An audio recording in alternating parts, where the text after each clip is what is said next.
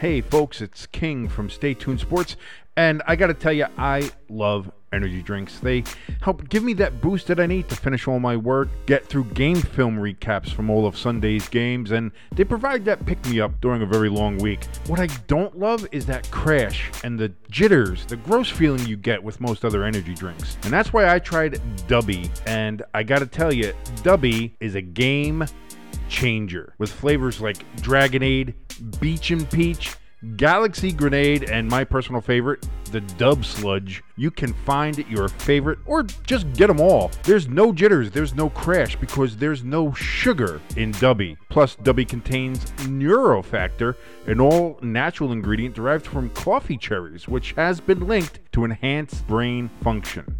You go on over to Dubby.gg right now. That's Dubby.gg to grab the best energy drink you've ever had. And if you enter the code STSports18 in all caps, you'll get 10% off your order. That's STSports18 to get 10% off of Dubby. Be better.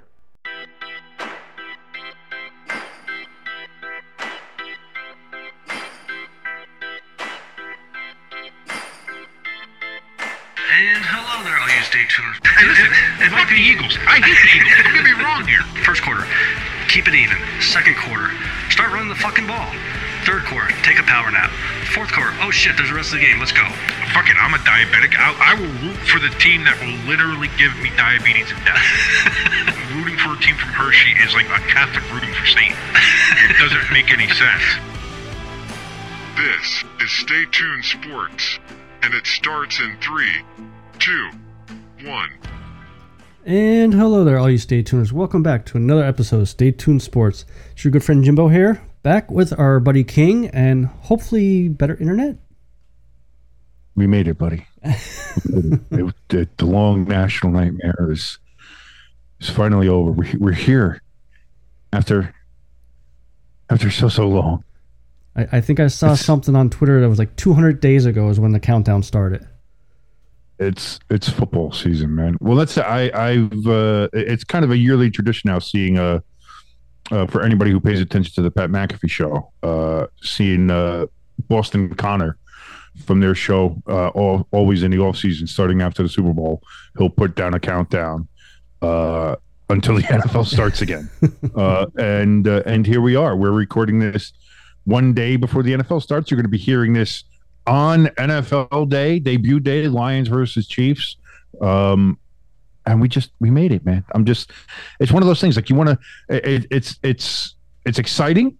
I'm jacked for it. I'm very pumped, but it's also that just like that, it's like relief. It's a little bit just relief that we've made it and we're here now, and we're ready to just, we're ready to get through it now. We're ready to go. We're every week now. Now it's every week, every day. There's going to be some kind of football news, something to talk about, something to preview, something to review. We don't have to try to grasp at, well, what happened in baseball, or what would did you know the Women's World Cup was on? We don't have to worry about any of that. We don't have to worry about trying to make NASCAR seem interesting. I know I just alienated a lot of the little bit of the fan base that we have, but I'm just saying we don't have to worry about that anymore. Hey, curling's on. Don't care. Football's here. We got football, and then also we hit into hockey, and then basketball. I know for some people that's going to start. Like this is the fall and winter. To me, is always better. One, because fuck the sun. And fuck the heat where it's 92 degrees out right now. Exactly. That is part of my ass. So we get the cooler temperatures and just all the sports, just all of them. And of course, top dog being that the NFL. And so we made it. That's all. We made it, man. I'm just really happy, obviously because NFL's back. Philly, plays this Sunday. I forgot that they opened up their season with the Patriots. I thought it was the Vikings, but it must be flip-flopped.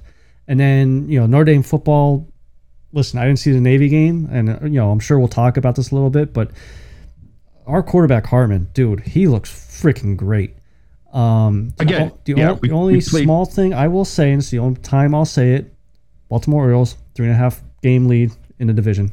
Don't know when the last time it happened. Now we could go on to the NFL. That's right. Yeah, no, but I mean, baseball for anybody who's a fan of any of the New York teams has been over since July, so that doesn't really matter. But and that's the other thing when it comes to Notre Dame is I know that their two opponents haven't been exactly powerhouses, and I get that. But a problem that Notre Dame has had in the last couple of years, maybe even last decade, I'd say, is a tendency to play down to opponents at times.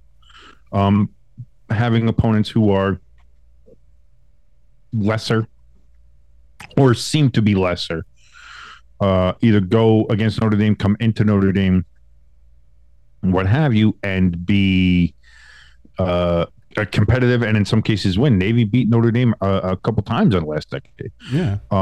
So like it's that's been a worrying trend. So if they see Notre Dame go up against the quote unquote cupcakes and handle the business the way they should handle the business, the way you expect them to, like if they were any other team, like if who did we play this week? Tennessee State. Yeah, this past week was Tennessee State. You know, like if you saw Tennessee State go into Alabama and Alabama wins 53-3 or 53-6, whatever the score was, you'd be like, yeah, all right, expected that. You know, and so to see that Notre Dame do that and have that and not have it be like a 34-26 game where it's like, yeah, Notre Dame won, but why the fuck was it that close? You know, or the one a couple of years ago where we lost to Akron at home. Like you know that shouldn't be happening. So we have NC State next, which is, I think, a test because NC State is not great, but they're ACC, they're a major conference for now. Yeah, and they always seem to give fits too, especially to Notre Dame. NC State's always one of those. Man, I get a little iffy when Notre Dame has to play them. So we play them next, and we have, I believe, there's another cupcake on the schedule. I forget exactly who it is. But that one is before Ohio State. So that one actually worries me. Yeah. I'm afraid of Notre Dame maybe overlooking them and looking to Ohio State. And that's when trouble happens. I don't want them, that obviously to happen. So we got two more games until the big one with Ohio State coming into South Bend. Excited for that to see what happens there. But I got to tell you something. This might have been one of, if not the most exciting week ones of college football. Oh my God, yeah. I've ever witnessed. What a fucking weekend of football. It just feels so good to be back. College football, pro football's here. It's just, we made it, buddy. I know I'm going to say that also. I'm just saying it all show, but we made it, man. And I'll tell you what, it started right off the bat with Colorado TCU. I wanted to see that game. I wanted to watch it just to see. I want to see, how Deion does. How does it start? Are they competitive? To begin with, because everybody was, and that's the other thing too. Everybody was picking TCU. I didn't get that. Yeah, like I like Deion. I think he's a good coach, and they brought in a lot of talent. Like everybody kept on saying, well, Colorado was 1-11 last year. There's almost nobody left on that team that was part of that 1-11 team. It's a completely new team. Oh yeah.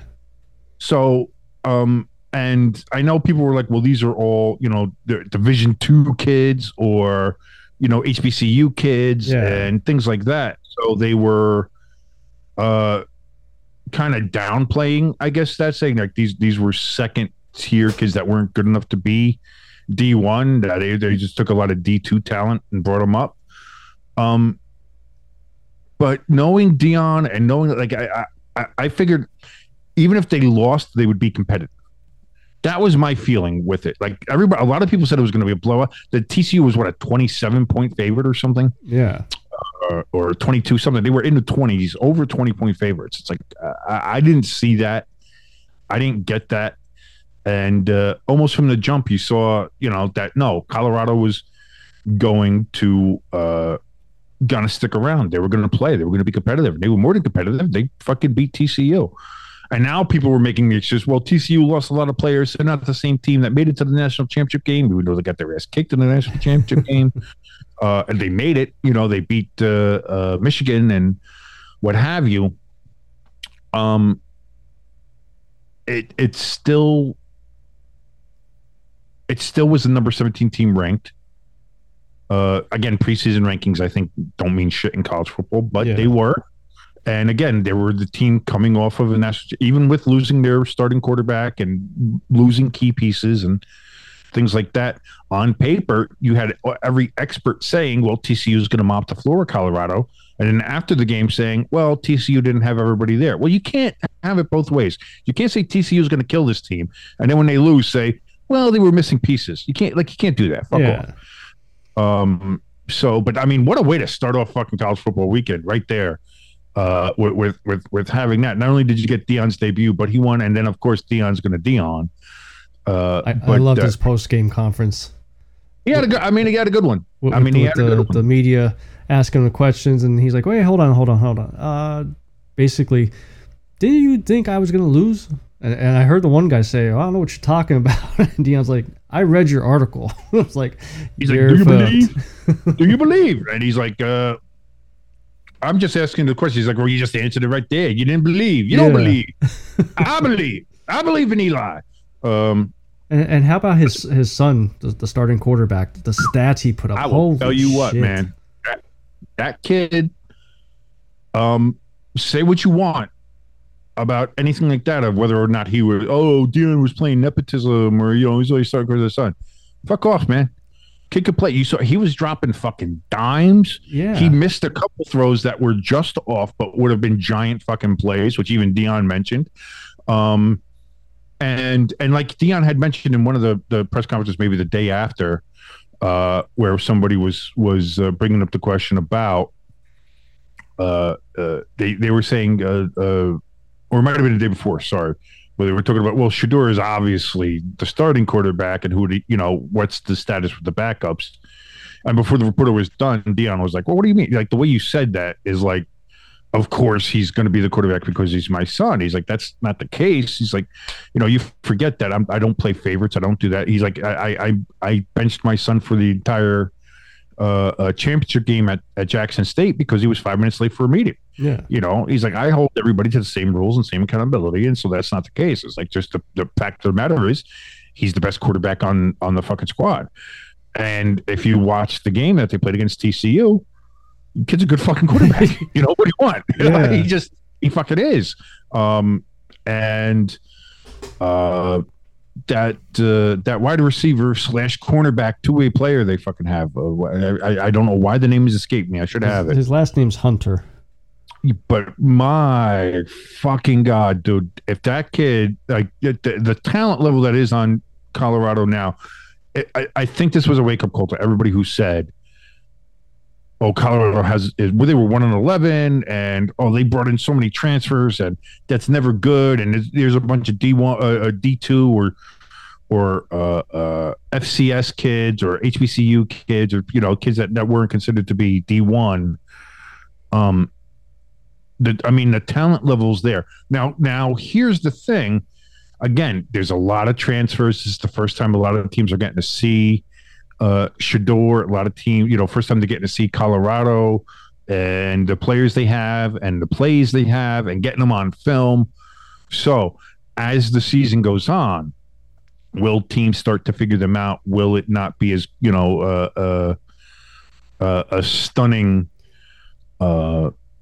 Are they going to win 6 games? Can they make a bowl game? That's going to be up in the air.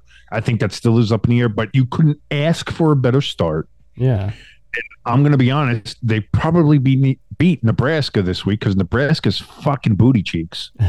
So, I can't, Colorado's is here. They put their footprint down.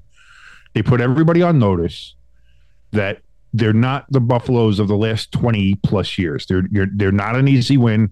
There's not something that you can just mark down, that they are going to be a problem, and to the point where they're not just going to give you a problem. They can beat you if you're not ready. Yeah. So if you're a top level team, like if you're USC playing Colorado, you can't just look past them now. Now you have to play them, and they're going to give you all that they can give you, and they can pull out some. They can pull out some wins here. So we'll see what happens in the future with that. But I'm excited to see that. If they keep playing how they played against TCU, no matter who they're playing against, at what point do you start saying maybe they could be a playoff team? Because they weren't ranked. It depends. It depends on who, if they're able to keep winning.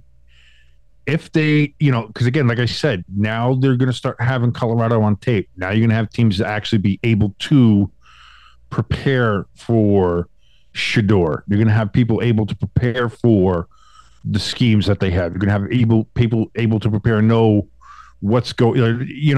Anytime you have film on players, on a team, on how they run, how they operate their offense, how they run their defense, things like that, it becomes more difficult.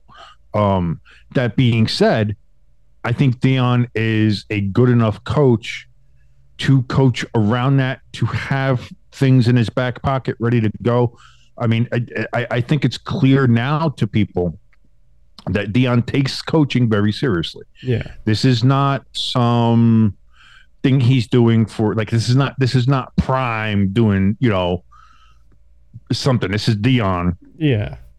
Being a coach, he's about that life. He's about this. So with that in mind, I here's the thing. I'll say this: the Pac-12 this year may be the best it's ever been in my lifetime of seeing the Pac-10 or Pac-12, which is a shame because it's its last year of existence. Which is funny because all the teams went undefeated this week. That's what I mean. It's like USC is good. Utah, good.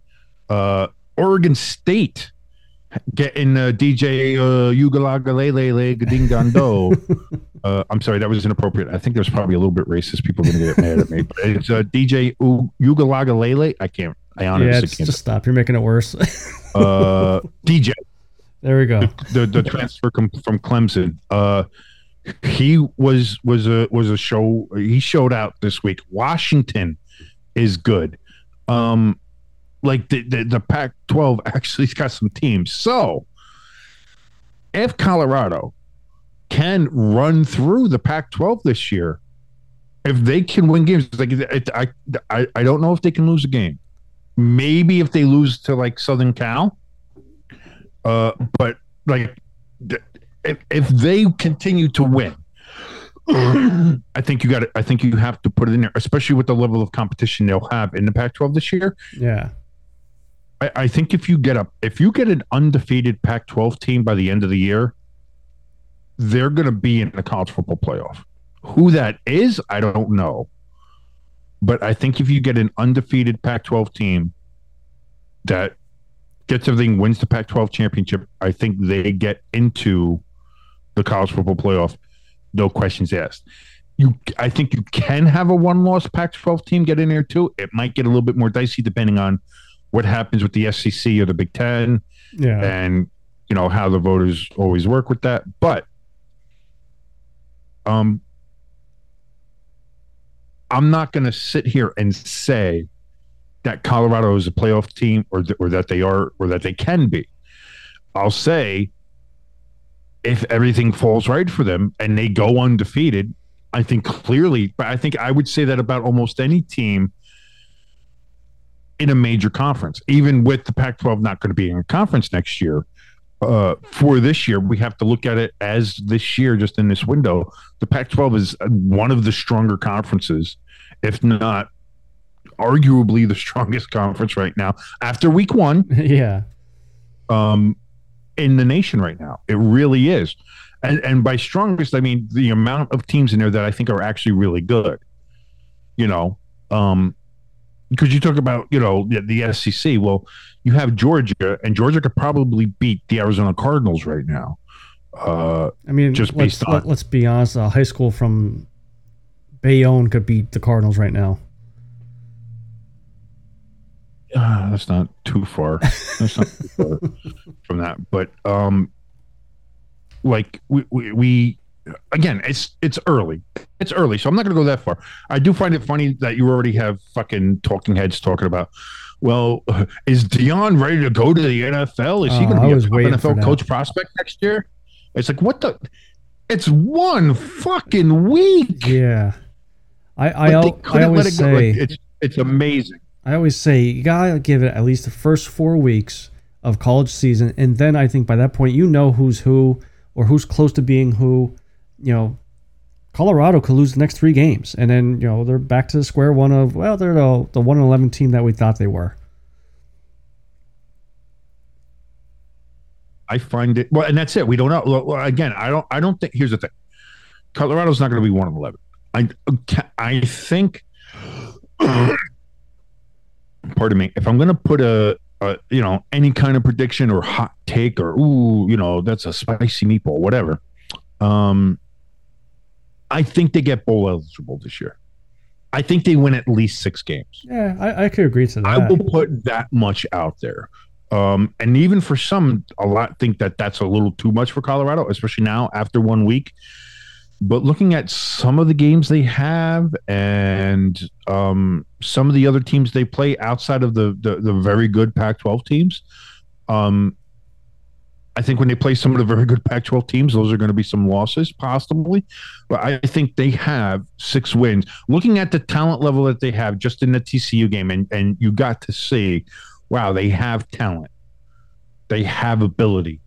That roster isn't, rejects or what it was like people were trying to say they were. Like, it's not just a transfer portal nobodies. Like, these are legitimately talented individuals, And I think people kind of overlooked that too with Shedeur because he was his son. So they were just like, oh, he gave the starting job to his son because it's his son. No, kid can fucking play. Yeah. So taking that on to mind, if you're going to put a gun to my head and say, make a prediction about Colorado, I think they get 6 wins. I think they get bowl eligible. Can they do more? Sure. Can they fuck it up and not get to 6 wins? Can they only win 5 or 4 games? That's also another possibility if they end up fucking up. But yeah, it's a long season. We have to see what goes. But I'll put that out there and say that I think Colorado makes a bowl game. I think, and that's the thing. If they become bowl eligible, they're going to a bowl game because someone's going to want to get Dion in a bowl game. So that's the bottom line. But talking about the Pac-12 and talking about DJ Uiagalelei, I think I don't know. I apologize for fucking that name up as bad as I do. Boy, it seemed like he wasn't the issue in Clemson. Now was he? Oh man, I totally forgot about to watch the Clemson Duke game, and was at work. The one guy came up to me. He's like, "Hey, did you see Duke beat Clemson last night?" I'm like, "Are you fucking serious?" He's like, "Yeah." No. Now he didn't even tell me the score. And I saw the score. I was like, you got to be shitting me. Duke didn't beat Clemson. Duke fucking routed Clemson. Yeah. Like, it was an embarrassment. The fucking Dukies out there fucking doing it.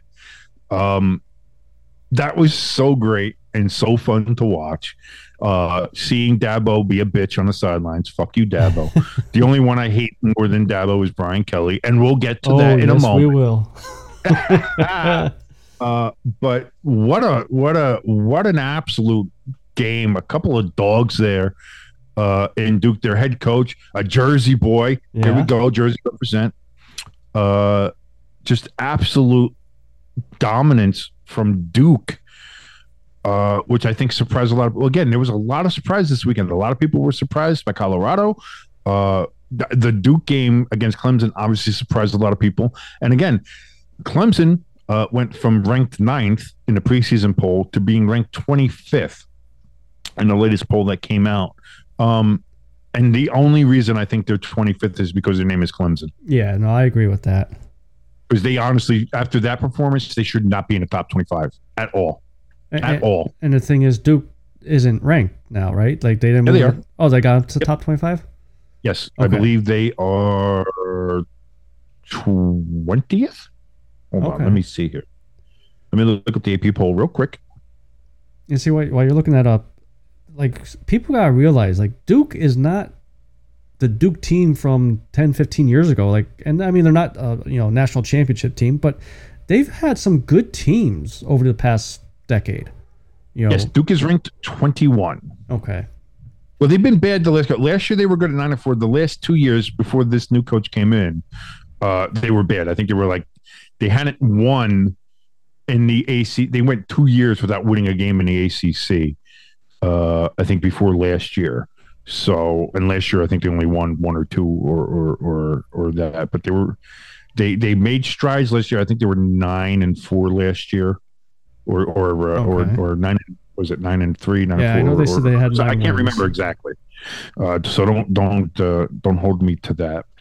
But yeah, Duke ranked 21 right now. Colorado, who we just talked about, they went from unranked to ranked 22nd, which for Colorado to be ranked at all, like in the last 20 years, is a fucking accomplishment. Like that's what we have we have at the bottom Clemson, which I don't believe should be there. They have the ones who almost made it was Iowa, UCLA, Arkansas, TCU still got a couple of votes, which was incredible. But man, I would have put almost anybody in there over Clemson, because they just looked outmatched and outclassed by Duke of all teams. Which, by the way, the entrance for Duke before the game, Yeah. dude, fucking goosebumps, like fucking chills. Like the fucking lights are going. They got really? flames. They have like this big, like like wrought iron gate that kind of looks like the university gates, like you'd walk through. Okay. And they open it up, and flames coming out. The fucking music. The lights are all circling around the top of the stage. Like, dude, it was fireworks were going off in the end zone. Like it was fucking sweet. Like I'm like, oh man, I gotta go see a Duke game, a night Duke game. I gotta get down there. That looks fun. So you have Tulane at 24. Tulane, I love, maybe my favorite mascot, the Green Wave little logo guy. Love that guy. Texas A&M 23, Colorado 22, Duke 21, Ole Miss 20, Wisconsin at 19, Oklahoma, who put 80 something or 70 something up on some poor team. They're at 18. North Carolina, big win over South Carolina this week. They're at 17. Oregon State, who we talked about with DJ Uiagalelei. God, I'm gonna keep pronouncing it wrong. I can't help myself. I'm sorry. I'm not doing it on purpose. No, he's not. Usually it's me. I am the whitest guy from fucking Bayonne, New Jersey. It's just what's going to come out. I'm sorry. You're lucky I'm not calling them gabagool. You have Kansas State at 15, LSU at 14, which we'll get to that in a second. Oregon, they're the ones who put 80 something on some, I think Portland State, and Puddles the Duck was fucking passed out with 530 something push-ups. Like, wouldn't be me. Utah, with their very impressive win over Florida, they're at 12. Texas at 11. Notre Dame, Fighting Irish at number 10, baby, up 3 spots. For 2 impressive wins. Granted, they were over lesser opponents. I get that. But the fact that Notre Dame is doing it and not playing down to their opponent, I think means something. So Notre Dame at 10, Tennessee at 9, Washington at 8. Penn State with a good win over West Virginia. It took them a while to kind of put West Virginia away there, but they did win. They were at number 7. USC at 6. Ohio State drops 2 spots to number 5. Florida State up 4 spots to number 4. We'll get to that in a minute. Alabama, number 3. Michigan, number 2. And, of course, Georgia, who played, I think, UT Martin. And if you don't know what that is, you're not the only one. They remain at number 1. So, as we mentioned, we were going to get to it in a little bit. The Florida State Seminoles versus the LSU Fighting Tigers. At a neutral site, quote unquote neutral site in Orlando. It was mostly Seminole fans, let's be honest. It was a rematch of last year's game at the New Orleans Superdome, which, as we all know, was a great game, barn burner, back and forth. LSU comes all the way back. They score a miracle touchdown because they had to get the onside kick or something. They got it, came all the way back, scored the touchdown, kicked the extra point to go into overtime, and they missed the extra point. And they ended up losing the game.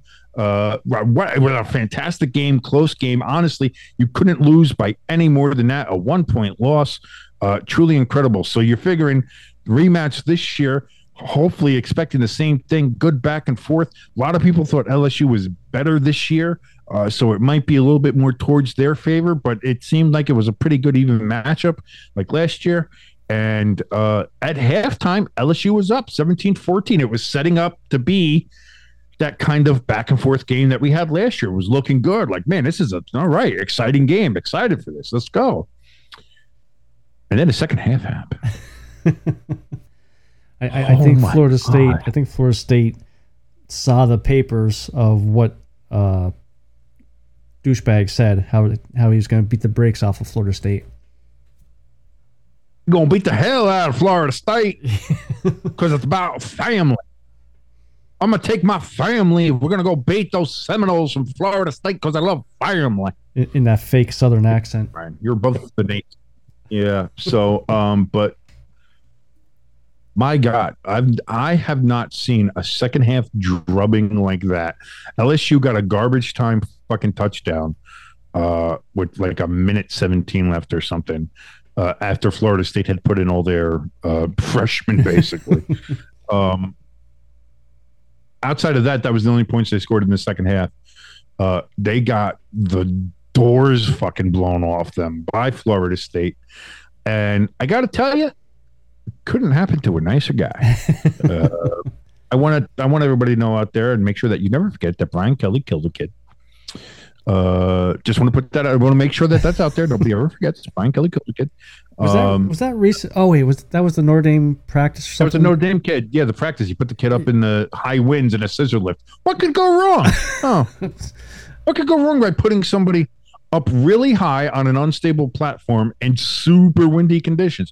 What could possibly go wrong, Brian? What could possibly go wrong? Fucking Brian. If anybody gets that reference, we can be friends. But yeah, so Brian Kelly killed the kid. And on top of that, the way he left Notre Dame, the way he kind of talked to the students, or then didn't tell the students and saying he's not going anywhere. And then he leaves by, I think, what he texted a few of them or some of them in a group chat and just like, I'm gone, guys. See you later. Like, yeah, I don't even think he had to sit down with them. I think the AD. He never had to sit down with them. He never talked to him. Yeah. From what I remember reading is that it was through a text message. Yeah. And that a lot of them ended up finding out through like Twitter and through the press release that he had left. And on top of that, being like one of the most unlikable people anyway, even before he went to Notre Dame, like he was unlikable with Cincinnati. And he kind of did the same thing when he took the Notre Dame job with Cincinnati. And I'm going to be honest, we as Notre Dame fans, we overlooked a lot when it came to Brian Kelly because Notre Dame was playing well. Yeah. And when it's your favorite team, you kind of do that. You overlook the faults of people. Did we know Brian Kelly was an absolute douchebag? Absolutely. Did we sit there and kind of defend him with some shit? Absolutely we did, because he was Notre Dame at the time. I will say there was a couple years I want him fired and you talked me off the edge. Yes, you did. And I remember that. And so, I mean, I don't know, does that make me the asshole? I don't know. Kind of, because then we start winning and I came back off the edge. it's not that, like, it's not the case like we didn't know Brian Kelly was an asshole. We knew he was an asshole, but he was our asshole. As it was, It was kind of hard to defend the kid killing. That one was kind of one we just ignored and didn't, like, when everybody says, Brian Kelly killed the kid, it was like, we did pretty well this year, though. We got 11 wins. We got like 4 or 5 years of 10 straight wins. Pretty good, ignore the dead kid. Ignore the dead kid. Sweep it underneath the carpet. But then after he kind of did all that, and it was like, you kind of got freed from the burden of having to defend the asshole. And then you could just be like with everybody else and be like, ha, all right. Now, it's almost like when you break up with a toxic ex, and then it's like, let me tell you in every way how you're toxic and terrible first. I've had one of those. That's what it was like. So, I mean, you can call us out for it and say we're hypocrites and doing that, and that's fine. You're justified in doing that. And here's the thing. I'm not defending us in that aspect. This is me telling you, I understand where we were. I understand that we defended him because he simply was wearing the ND. And he was the Irish head coach. And while he was our coach, we had limited success. We made it to the playoffs twice, got a fucking brakes beat off us twice, made it to the national championship game once, got the brakes fucking beat off us once by Alabama. Yes, Jimbo, that game is over. I lasted 55 minutes before I gave up on the game. Dude, we got so drunk that it was just so terrible. I got so drunk, I think I saw Manti Te'o's girlfriend. I was just going to say. Which is not fair. That's not fair. After seeing the documentary, after seeing The Untold, it's not fair to say that. And seeing what had happened, what had happened was, that's unfair. And I think everybody truly does owe Manti Te'o an apology for the way they talked about him and made him a meme and everything. That being said, I wanted to watch the documentary, but I couldn't see it. Don't do it. Don't do it. Just don't do that.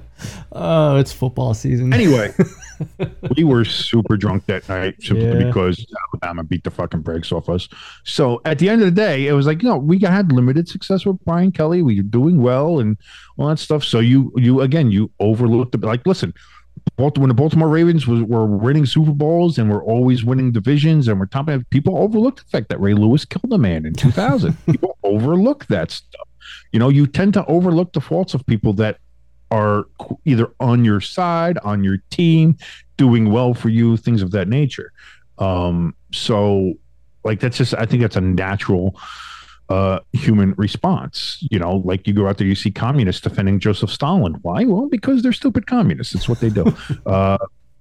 Anyway, that's kind of how it was. But now that he is who he is, and it's like, okay, now we can actually say, like, no, we always thought he was an asshole, and he was an asshole, and he did kill a kid.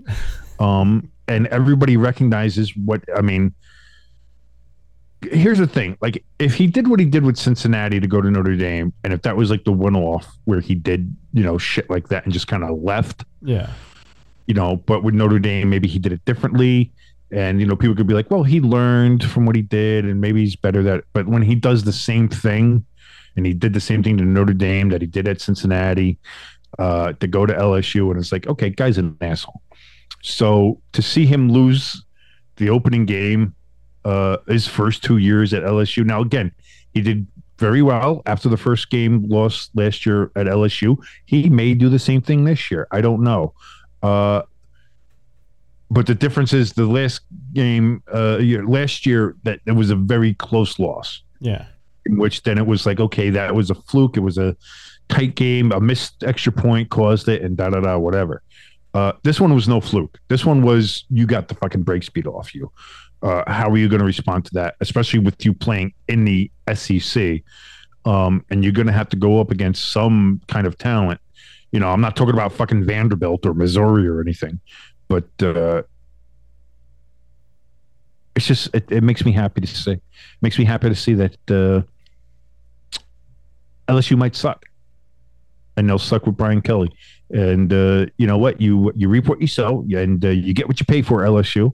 And a lot of people tried to tell you, and you tried to tell us to shut up because you're family. Well, enjoy your family. I hope nobody in your family kills a kid. Jesus Christ. I'm trying not to laugh at it. If there's a hurricane down there, if Baton Rouge gets a hurricane and he puts a kid up in a scissor lift, don't be fucking surprised. Is all I'm saying. That's all I'm saying. I'm saying if you do have like a AV co-ed or something that goes to LSU, and you got football practice, and there's a tropical storm or hurricane that comes rolling through the Gulf, which they often do. Maybe ask them to visit home that week, or just keep them away from the football program, because Brian Kelly will most likely put them in a scissor lift and kill them. Brian Kelly's gonna be like, hey, I need that lead bulb change for up there. Dad? Fuck you. But I mean, as far as college football, though, like how we said in the beginning with this, the weekend, I mean, the bar is set high now for the NFL to top it. I mean, so much excitement coming out of this weekend because of college football. Now we got news coming out of San Fran. That was breaking right before we started the show. which again, this usually happens after we fucking start the show. So many times. And it's like, fuck, we could have talked about this, but it's done, after we're done recording. But yeah, we got breaking news out of the Bay Area, San Francisco, one of the big holdouts there. That would be one. This is Joseph Bosa, correct? This is Joey Bosa. No, this is Nick Bosa. No, this is Joey. Who's the douchebag? Oh, is it Nick? Is it Nick Bosa? Yeah, or is it Nick Bosa is which San one is Fran, and Joey's the douchebag. Oh, well, they're both douchebags, but Joey's more of a Joey's douchebag. the one in San Diego, right? Yeah. Okay, so I did fuck that up. I tend to do that. It's okay. Yes, you're right. Nicholas Bosa. It is Nicholas Bosa from. I forget. Well, I should remember it because my fiance loves fucking Nick Bosa's arm. His arms. She doesn't like Joey Bosa's arm. She loves Nick Bosa's arm. She's like that's her NFL dream crush. If she happens to run across him, I'm just out of luck. I'll see you in a couple hours, kind of situation.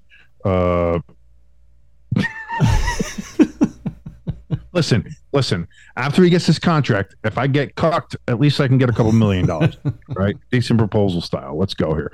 But anyway, yes, 49ers defensive end Nick Bosa has agreed to terms on is that 5 or 6? What is that? 5-year, $170 million contract extension, becoming the highest paid defensive player in the NFL. From Ian Rappaport, that is where the report comes from. So the 49ers, before their first game against Pittsburgh, get their most important defensive player back, which is huge.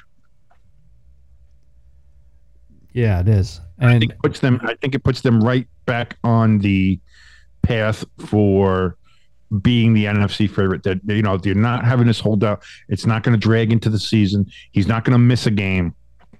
We're right here. San Francisco is, as we speak, complete now, roster wise. So, and you know what? Dangerous. Looking down the road, like not this year, but into next year. I mean, obviously, football is just starting, so we don't want to, jump ahead too quick. I want to see how the Niners are going to pay all these players. I saw the list of players that they pay next year. I did too. I pulled that up. Where is that? Hold on. I got to see if I can find that here. While you're looking for it, like I remember Debo's on there for 20-some mil. Like they're all, I think the lowest paid guy on that list was like 12 or 13 million. And that was only, I think, 8 or 9 players compared to the other 50-some that they got to have on the roster. Second, I'm looking this up here because there is a list. I remember seeing on Twitter. I forget who posted it though. Yeah, I can't seem to find it now. I think I lost it. Because it said something like they have the highest paid defensive player now in Nick Bosa. They have the highest paid running back in McCaffrey, highest paid fullback in Juszczyk, the third highest paid tight end in Kittle. And I believe there was someone else up there that's one of the highest paid players in the NFL as well. So, okay, here we go.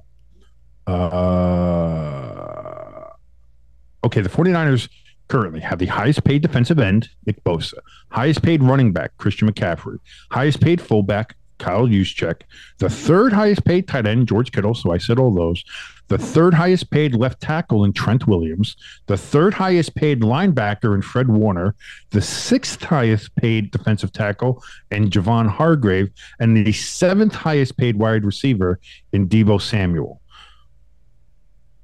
That's a lot of fucking money. And that's just, what was that, like 8 to 10 players? Meanwhile, quarterback Brock Purdy makes $934,000. That's how you're able to do that. If he balls out this year, he won't be making that next year.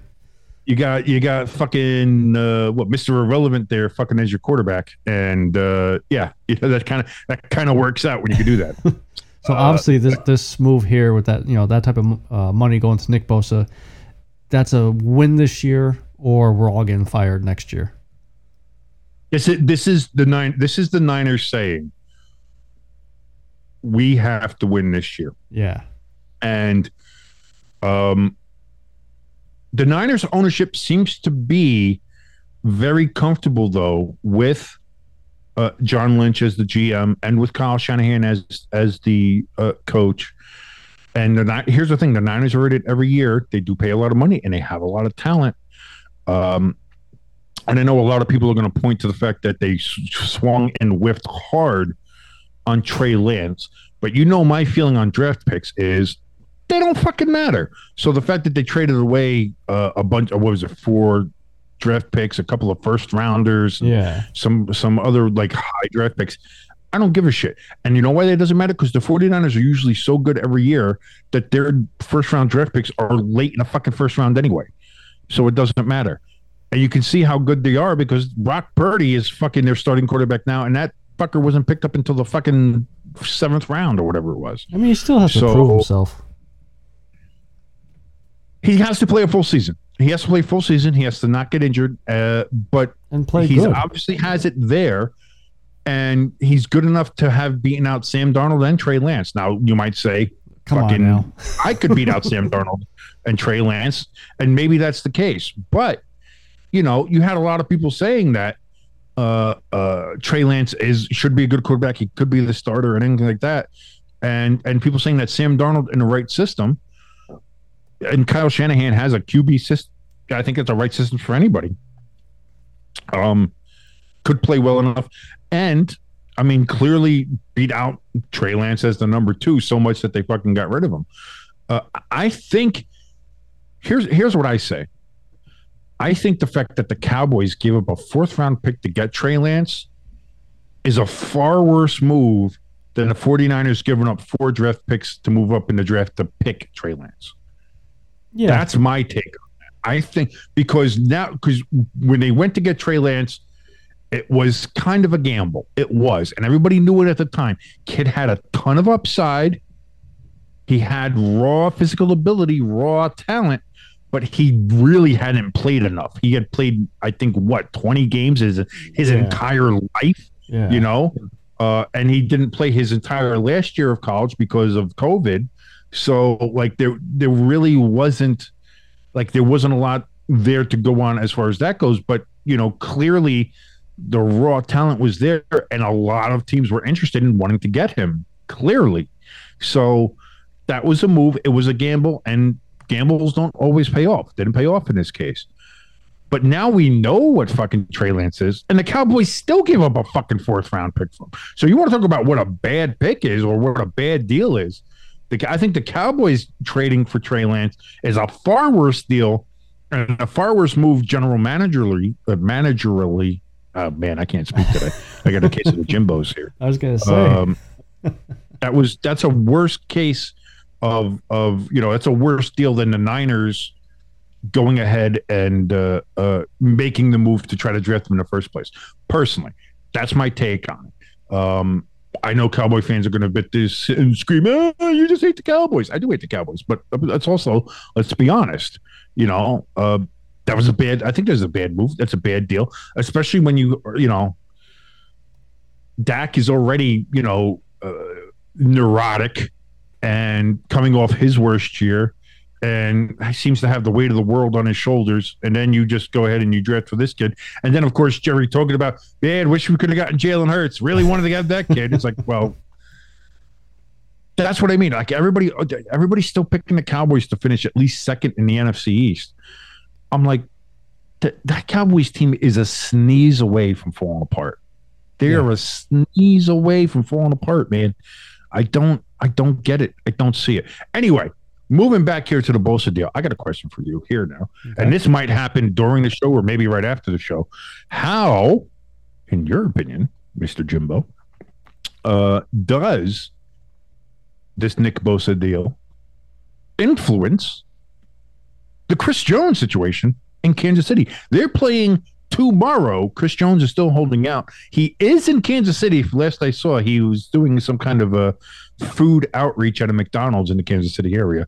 But what do you see, like, is this going to be the catalyst where he's going to say, okay, I want this, but a little bit more? Is this what we're going to look at here? Does this help him out? Does this hurt him? Does Kansas City say we're not going to pay you that money?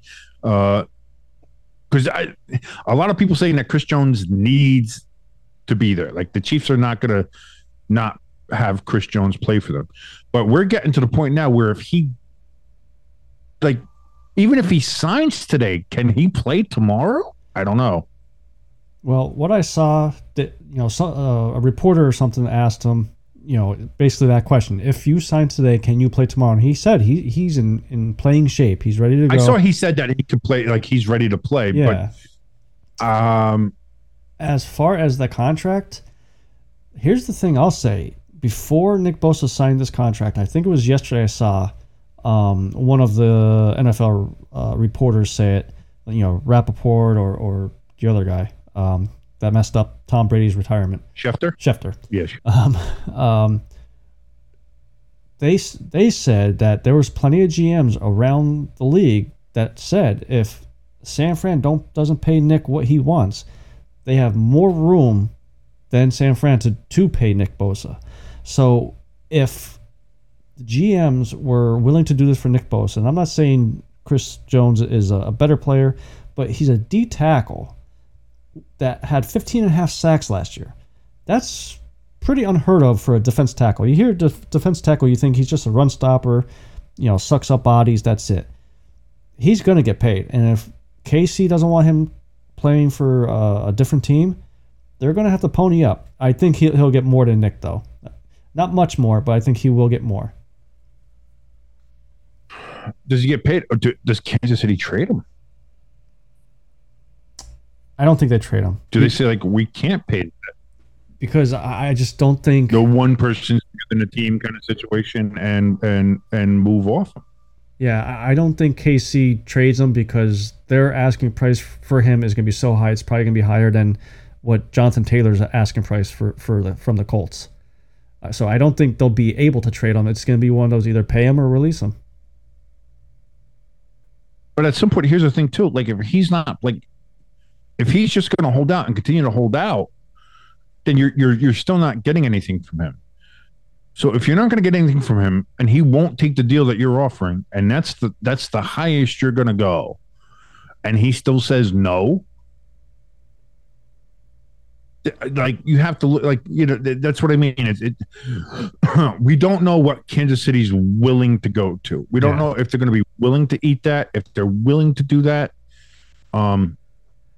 This Kansas City thing, honestly, I could see it going to the point of whatever game of the season is that he has to be back, so that way he doesn't lose this year of eligibility or whatever it is. What if they're doing this? If I hate to interject here, but what if they're doing this? What if they're waiting to see how they play the Lions tomorrow or tonight as you're listening to this? What if they're waiting to see how they play the Lions? Like, if they beat the Lions, the defense looks good and they're able to get back there to Goff and they're able to stop them and they win pretty handily over the Lions, are they going to be like, well, see, you're good. You're a great player, but we don't need you exactly. We can play against a good team here in the NFL. We can still compete without you. Or the opposite way, if they play the Lions and the Lions beat them at home on opening night, and maybe they don't just beat them, maybe they run all over them. Yeah. Maybe they're just, the run game is just, you can't stop them. The defensive front is completely gone. Then they're like, all right, we'll pay that man whatever he wants. Just pay him because we obviously fucking need him. Like, what if they're using the game against the Lions as a litmus test of either we need him desperately or we can win without him. I mean, he can hold out, or he can come in and play for the amount that we're going to give him. If that's the case, I mean, that's a huge gamble they're willing to do because, let's just say the Lions. And you know what? I could see the Lions winning tomorrow night now with Kelsey being out. Because Patrick Mahomes... Absolutely, with the whole Kelsey injury and Chris Jones not being out. Yeah. Absolutely. So 1,000%. Actually, that's a little spoiler for later on, but I've actually picked the Lions to beat Kansas City. Just putting it out there right now. Sneak peek for you, ladies and gentlemen. Anyway, yeah, like I think it's more than possible, especially now with the Kelsey injury. Yeah, that Detroit can win. Yeah, and if the Lions even just beat them, not like beat the shit out of them, just beat them. You don't have to beat the brakes off them, no. But if the Lions win, that's a big thing. Now, again, Kansas City is notorious for starting slow. Yeah, every season that's kind of their thing. I get that. But on opening night, it's the banner, it's the trophy, it's the fireworks, the celebration, and all of that. You want to start off the season with a win. You want to start it off looking like the Super Bowl champion that you are and the contender that you have been for the last 5 years. You have to win that game. Yeah, you have to win that game. So, and this is what I mean, though, is Kansas City, is the Kansas City front office willing to sacrifice a game to kind of use as a litmus test to see, well, whether either we do or we don't need Chris Jones. The thing is, if they lose, yeah, they could come to Chris Jones and be like, all right, we'll pay you what you want. If I'm Chris Jones, I'm like, hold up 1 second here. You just shown that you need me, so I want more now. Because he knows. Well, he already wants to be. I think he wants to be the highest paid. Yeah. So now, then at that point, then if they do, but then here's the other thing too. Then if you do that, and then if you try to up it, then it's going to be well. Then what do we do? Because here's the other thing too. Kansas City is going to eventually have to fucking rework Patrick Mahomes' contract because his contract now. What are we now? 2 or 3 years since he made when he first did it, it was like the 10-year, $500 million. Guy's making $500 million. Oh my God, this is great. Now you look at his deal now per year, and it's like not up to snuff with some of the other quarterbacks out there. So he's going to want to bump. Probably waiting to see what the Joey Burrow contract's going to be, which I'm surprised that hasn't been done yet. But once that happens and that goes down, like how much money is Kansas City going to have? And maybe that's another reason that's coming into this is like, well, I want this money, but Kansas City's like, we're holding like a certain amount back for Patrick. Yeah. So like we literally can't do this. And if you're going to make us choose between Chris Jones and Patrick Mahomes, Chris Jones is going to lose that argument every time. Well, yeah. That's just how it is too. So again, it's a lot to figure out. We don't know exactly what the Kansas City GM Veach there is thinking.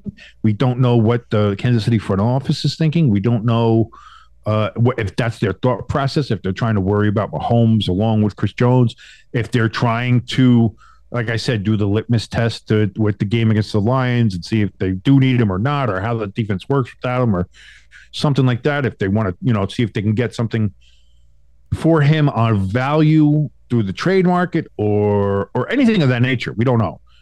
This is just pure speculation. Oh yeah. But you don't sign the guy, and as of this recording, you're less than a day away from fucking playing.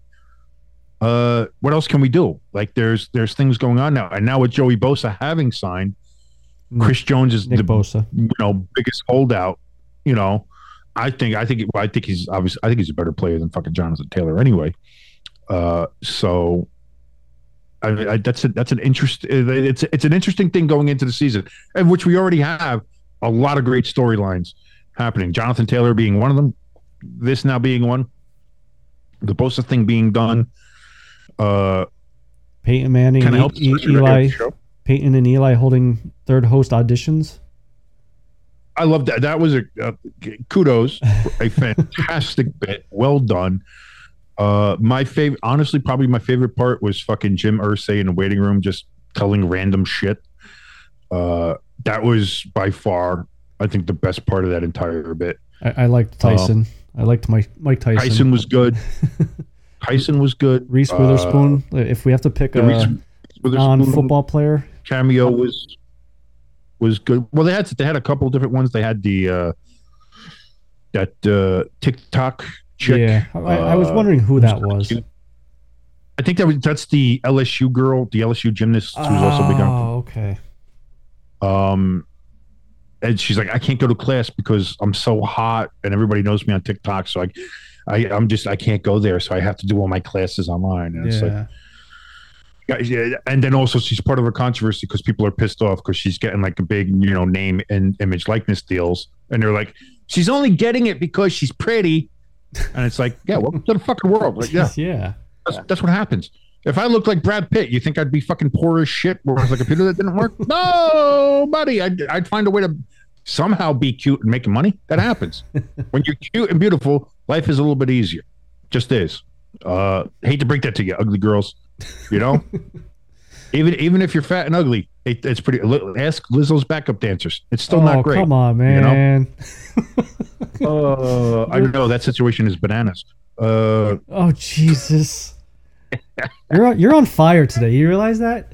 Oh, baby, and Fuego. Here we go. Talking about dead kids and bananas and dead kids, bananas, cats and dogs living together. Mass hysteria. Jesus. Oh, it's good. Dude, it's football. Come on. It's football season. It is. Baby. Let's go. We got to be top 4. Here we go. Training camp's over for us now, too. It's real life. This is live now. This is we're in it. We're in it. We're in the thick of it now, man. We are in the thick of it now. We're in the trenches. We're in it. We're this ain't preseason no more. These games count. So we got to be ready. You got to be sharp, ready to go, and got to be sharp, man. And here we are. I'm sharp, ready to go. Sharp as a tack. So before we unveil our surprise here, what's your feelings about the Giants game this weekend? Scared, nervous, easy game? I'm confident. Okay. I'm not overly confident. I'm not pessimistic. I'm not like I don't think the Cowboys are going to blow us out. I don't think the Giants are going to blow them out. I don't think it's going to be anything yet, but I am confident. I like our team. I like our defense. I love Daniel Jones. I love our no-name wide receiving core. I even liked them last year, even before everybody just got fucking hurt. Every fucking buddy got hurt. I saw a list today. Isaiah Hodgins kid. I love him. I saw a list today of the starters from last year with your wide receivers compared to who is starting this year. Yeah. The only other than Hodges, because when Hodges came onto the scene last year, I actually liked him too. But the only other receiver I noticed from last year was Slayton. Yeah, and he got hurt. Yeah, he got hurt early on. Shit. So that's what I mean. Is like, so we have some of that, but we have Saquon. I'm excited to see how we do, and it's a good way to start off. It's a good test right off the start. You have the Cowboys, who have a great defense. They have amazing offensive weapons. You have Dak, who's in a kind of a prove it situation with the Cowboys now, again. Which is dangerous, and Dak has been a giant killer. Dak has beaten the Giants 10 straight games. Yeah, I saw that. We haven't beaten Dak since 2016. So, but again, that's not this Giants team, and that's what I mean. Is like this is not the Giants team that has been around for the last couple seasons, last fucking 5 years, whatever it is, 5-6 years. So, I'm excited to see what happens. I kind of like the fact that the Giants are backseat attention-wise to the Jets right now.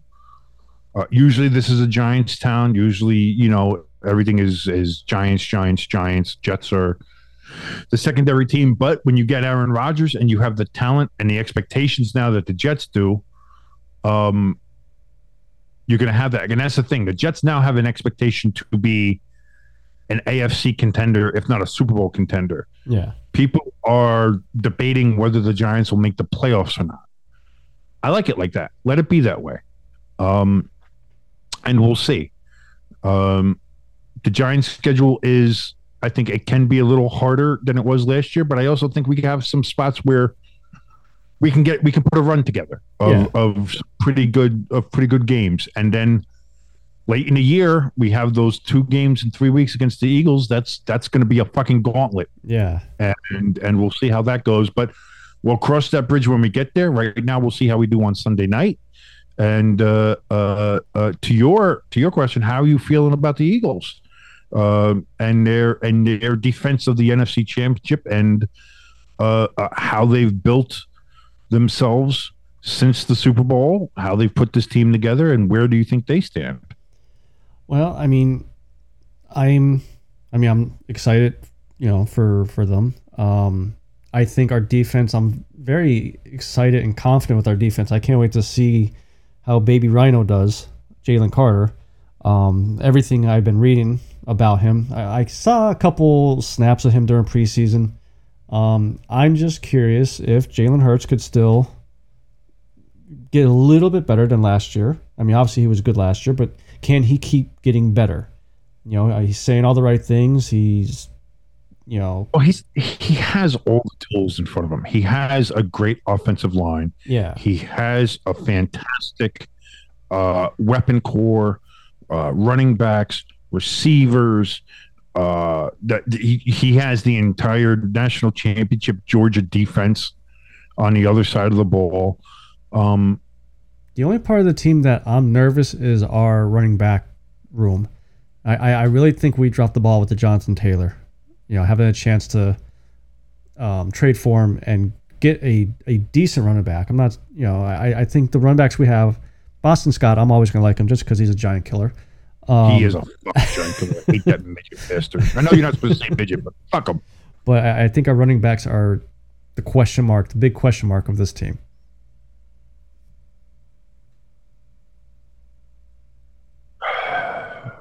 Okay, I'll save this just from the start. We don't have to look through all the games of the season or like that. But Eagles record, end of the year, when that final game with the Giants concludes, what is the Eagles record after Week 18? All right, so let's see. We play each other total of six games, right, for the division? Division is 6 games, 2 against the Giants. Yeah, you would play the Giants twice, Commanders twice, and Cowboys twice. I could still see us getting 11 to 12 wins because Washington, I think we could sweep. Dallas, we always split. And I'm going to go on a limb here and say that we're going to split with you guys. I don't think it's going to be as easy as it has been in the past. So I could see us doing still 11-12 win. I don't think we're being number 1 seed. I think we'll win the division, though. Barely. You think that's San Francisco, huh? San Francisco gets the number 1 seed? I'm going to say San Fran right now before the season starts. But if Brock Purdy is not the Purdy from last year, they're going nowhere. Well, we'll find out. They're playing the Steelers, and the Steelers' defense is. So we don't know about the Steelers or their offense, which I think Kenny Pickett is a lot better than a lot of people think for some reason. I think he's good, and plus that Pickett to Pickens hookup is going to be fantastic for that Steelers offense. And like I said, that Steelers defense led by T.J. Watt is as good as any in the league. Yeah. So I think you're going to find out in Week 1 how good the Niners and Brock Purdy is, and how Brock Purdy and that offense can play against a top flight NFL defense this year. And I think we'll get a good gauge on that. Just hopefully Pittsburgh. I think as long as Purdy stays healthy, I think the Niners are probably the number 1 seed. But again, anything can happen. The NFL seasons are weird, man. Anything can happen. Listen, the Giants made the playoffs last year and won a game. Who the fuck saw that at this time last year? Yeah. I didn't. That's for sure. Yeah, but they also lost a game in the playoffs. Who did they lose to? I forget. Football's back. Football's back. Football's back. Really fucking good. My fiance's sister, Rob, she loves the fact that here we are in football season again, because whenever the football game is on, fucking me and you just are, because we were in a group chat together with a lot of people who we do picks with, and we just blow her fucking phone up every Sunday. And she loves it. Not for anything in particular, just how much you fuck with me is what she loves. She loves the fact that you, and my own sister too. So I have a future sister-in-law and my very own blood sister love the fact that you fuck with me and push my buttons, which I feel betrayed, honestly. by these people. They're supposed to be on my side, Yeah, like and they're laughing at me because of what you fucking do. I think it's bullshit. maybe I should, reiterate to them about how we became friends, how I was going to kick your ass over a Giants game. Or let's change that. How you were going to attempt to kick my ass. All I had to do was step on your foot. Never had a shot. Step on your foot, watch you fall in a ditch, as long as the beer's okay. The beer was fine. The beer made it. That's all anybody needs to know. The beer made it. So as for me, I'll say this. I give the Giants 10 wins. I give the Giants 10 wins. Is that enough to make the playoffs this year in the NFC? I don't know. But I give the Giants I get 10-7. I think the Giants it will be the Giants record. And I honestly think the NFC East can get 3 teams in the playoffs again. And not necessarily the Cowboys. I agree with that. There too. I think we can get 3 teams in, and the Cowboys may not be one of them. Shocker. Who would that other team be? I think it's going to be a surprise team out there. Just saying, team maybe lifted a little weight off their shoulders, feeling a little bit better, not as toxic at the top. Just saying. Just say, use your imagination. Wonder who I'm talking about. Who are you talking about? Just a team that might have a new command of the situation. The Washington football team of Redskin Commanders. It's been a couple. It's the first one of the year. I love it. It's been a couple episodes. I haven't said that since the end of the regular season. I think. I love that because to me that's who they are now. Until they actually pick a better name, a better permanent name, they are the Washington football team of Redskin Commanders, and they always will be. Anyway. What else we got? We got something else? We got something cool? Well, we got a little surprise / announcement, I guess. But we got a surprise. This might be new for me. I don't know. What do we got an announcement for? What are we doing? Don't shout, man. I'm getting old. I just turned 42. I have a bad fucking heart. I think probably. I don't know. I should probably go to a doctor. What are you surprising me with here, Jimbo? So, for all past listeners and even new listeners, we used to do what we used to call the blue picks: blowout, loss, and upset, or lock, upset. We're not doing that this year. We're gonna switch it up and just do straight picks with the points. And here's the little twist to it: we're only gonna announce 3 of our picks on the podcast here, and then put a video together of the rest of our picks over on our YouTube. So if you guys want to see the rest of our picks, you just head over to our YouTube channel, ST Sports. Let's go. Look at that. That's promotion. That's called self-promotion, ladies and gentlemen. And that's what we're doing right now. So that's it. We're going to go ahead. We're going to pick 3 games from the NFL slate this week that we like, that we're confident with. We're going to go ahead and pick. And then on top of that, if you want to get the whole slate, the rundown of all 16 games, we'll have that video for you over on our YouTube channel. We have the link for that on some of our platforms. I think we have it up on a Twitter platform. We have it there. We'll also post it there for you to go and see on Twitter, Facebook. We'll put a link out there on Instagram as well. Well, you can't link to Instagram, but we can put it in the bio. You know how it goes. Instagram, first of all, get on it. Can you put fucking links in the posts? Fucking Zuckerberg. But yeah, so I'm excited. I'm excited to do this. I'm excited to see how it goes. We're going to have the points there. Again, remember, this is for entertainment purposes. I was going to say, I would suggest do not use our advice. if you heard our picks from last year, I would say definitely don't fucking use our picks. That would be definitely something to go there. But with that in mind, Jimbo, if we're going to start us off here, what's going to be your first? What's the first game you're popping a cherry on the 2023 season here for us? Misogynist, how dare I say such a thing? Anyway, popping a cherry here on the 2023 season. What is going to be your first pick? I would say we both should do the Detroit Kansas City game, since I think so. Everybody's listening Thursday. I think it's only right. Yeah, I think it's only right. I agree with you on that. So if we're looking at this currently, The Detroit Lions against Kansas City Chiefs. Kansas City is a 5.5-point favorite as we stand right now. 5.5 points. They're playing at Kansas City. Jimbo, Detroit Lions at Kansas City Chiefs. Who you got? I know they say don't pick against him or them until they show you to pick against them, but I'm picking against them. I'm taking Detroit. I just think with Kelsey definitely being out, who's their wide receivers? You know, like they don't have. I think Kadarius Toney is questionable as well, which is a fucking shock. Yes, you know, Chris Jones is not going to be there. Their defense may be able to keep it close, but I just think it's going to be too much for Patrick Mahomes. Now, with that being said, he's probably going to put up 50 points now.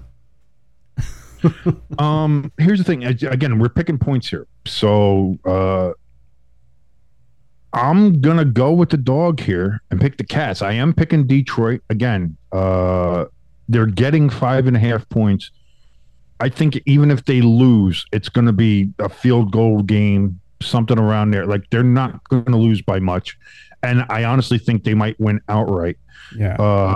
The money line is currently plus 194 there for the Lions.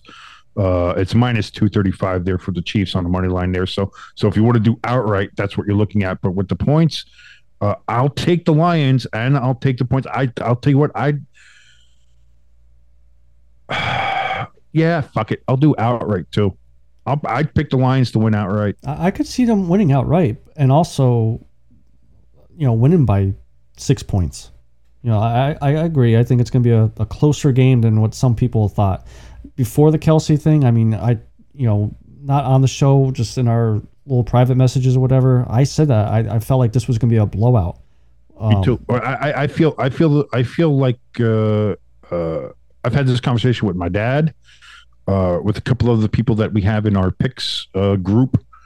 It just feels like this is, as much as this is Kansas City's opening night to celebrate the Super Bowl, this feels like Detroit's coming out party. Yeah. This feels like it's set up for them to put a foot down and be like, we're not the same old Lions. We're not, you know, we're here to contend. And I think, now again, can this be all wrong? Can they shrink in the spotlight and may they get blown out? I think absolutely, but I don't think that's going to happen. I think if you're feeling iffy about it, I say take Detroit with the points. I'm going to pick them outright with the plus 194 money line. I'm taking the Lions. All right. All right. What's your number 2 game there? So let's see. So we're not going to just go down a list, right? We're just going to no. I think pick 3 games that you're confident about. So we did the one, which is opening night, which I think was only fair. I think that's probably good that we both did that. But what's going to be your second game? I'm going to go with the Baltimore Ravens and Houston Texans. So Houston Texans are obviously the underdog. They're a plus 10. Points. Baltimore Ravens. I'm going to go Baltimore Ravens. I think the typical Ravens show up. They're a good regular season team until they early season powerhouse that they are. Yeah. And I just think Houston with a rookie quarterback, a lot of young guys, I think there's going to be a lot of growing pains this year for them. But eventually I think that team will come together, especially with D'Amico Ryans. Holy fuck, is he jacked? Big. He looks big. He's a big dude. Okay. I'm looking at some of these games. I'm like, that looks good. This looks good. That looks good. Maybe. I don't know. I got to tell you what, though. I think personally, and I know in the NFL, 7 points is usually a big line. Again, I think this is a team that is going to break out, and I think this other team is a team that is just. I don't think the players are tanking. I don't think the players are trying to lose, but the front office has put the players that are on the team in a very bad situation, and the coach that's there in a bad situation. And if you saw his motivational speech that he gave there in Arizona, man, it's going to be a long year there in Glendale. It is. The Washington football team of Redskin Commanders, they are 7-point favorites over the Arizona Cardinals. They are playing in Washington. Take Washington and the points. I would look at maybe even doing alternate points and see if you can get some more money out of that, because I think that's a blowout. I think it's a blowout, and I don't think that game's even close. Sam Howell looks good. That Washington team looks like they're ready to kind of bust out. I think they're going to have a good year. Are they going to be great? Are they going to be a playoff team? I don't know, but they're going to be a lot better than they've been the last couple of years. They're kind of out from under the shadow of Dan Snyder. The fans feel better. The fans are going to pack that fucking rusting shithole of a stadium where poop falls on you. It's just poop everywhere, and it's just raining poop. But even if it's raining poop, they're going to be happy because I think the Commanders are very good. So the Washington football team of Redskin Commanders, 7 points. Cardinals, I say book it. Actually, don't book it because you'll probably lose to this. As we said, entertainment purposes only, don't listen to us. But Washington, 7 points. That's what I'm taking for my second game. Jimbo, what do you got for game number 3? So I was going to pick that game, but I'm going to save that for our YouTube channel pick. So make sure you guys head over to Stay Tuned Sports for that one. I'm going to go with the Green Bay Packers Chicago Bear game. Packers are a 1.5 point underdog. I'm going to say Jordan Love is going to play a lot better than what people think, and I think Green Bay is going to win. I think they're going to upset the Bears. I can see that. And it, again, 1.5, that seems hard as an upset. It's very close. Yeah, as soon as it came out of my mouth, I was like, yeah, is it really an upset? I kind of agree with you on that a little bit when it comes to, I think Jordan Love is going to be a better quarterback than people think he is. And as good as Justin Fields is, have the Bears gotten a lot better? I don't think so. So we'll see. But I think that's a good pick from you. I honestly do. I honestly do think that's a good pick. Okay, and for my third one here, this is another one I think where the point spread is a little too low. And this one is going to be the Philadelphia Eagles at the New England Patriots. Eagles starting off on the road. Eagles favored by 4 on the road. So, again, that's a lot more because home teams automatically get the 3 points anyway. So, Eagles kind of favorites here, but I still think on the road against the Patriots team that doesn't really strike fear into me, or I think to anybody. And you have this Eagle team coming off a very close Super Bowl loss. You have Jalen Hurts, or Jalen Hulu Has Life Sports, whatever his name is now. If you've seen those fucking commercials. That Eagles defense is enough to scare me. They're going to... 4 points is too low. Yeah. 4 points is too low. So, again, I think I would take the Eagles with the 4 points. They were minus 210 outright, so you're not going to be making a lot of money like that if you do outright. But it's minus 115 with the points, taking the points. But get Eagles minus 4. I think you got to take that because there's no way the Eagles lose in New England, right? No way, and there's no way they lose. There's no way they only win by like 3 anyway. They're winning by a touchdown or more, right? They have to. They have to. But they're also Tom Brady retiring his number, I think it is, that night.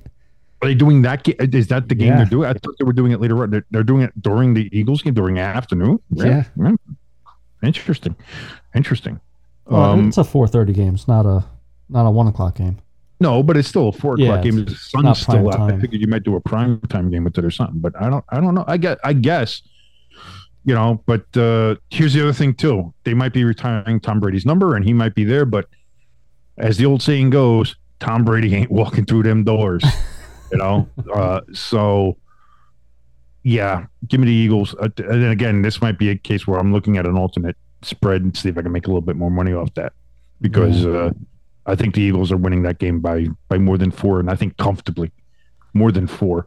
Again, we are going to be doing all 16 games over on our YouTube channel. So if you want to go ahead and take a look at that, we will be posting that shortly. after this podcast goes up. So once you hear us and listen to us on here, you'll see our stuff over there. It'll be great. It'll be wonderful. You'll love it.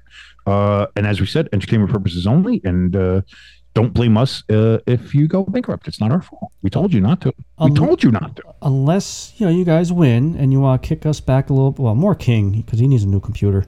Make sure you head over to buymeacoffee.com/STSports.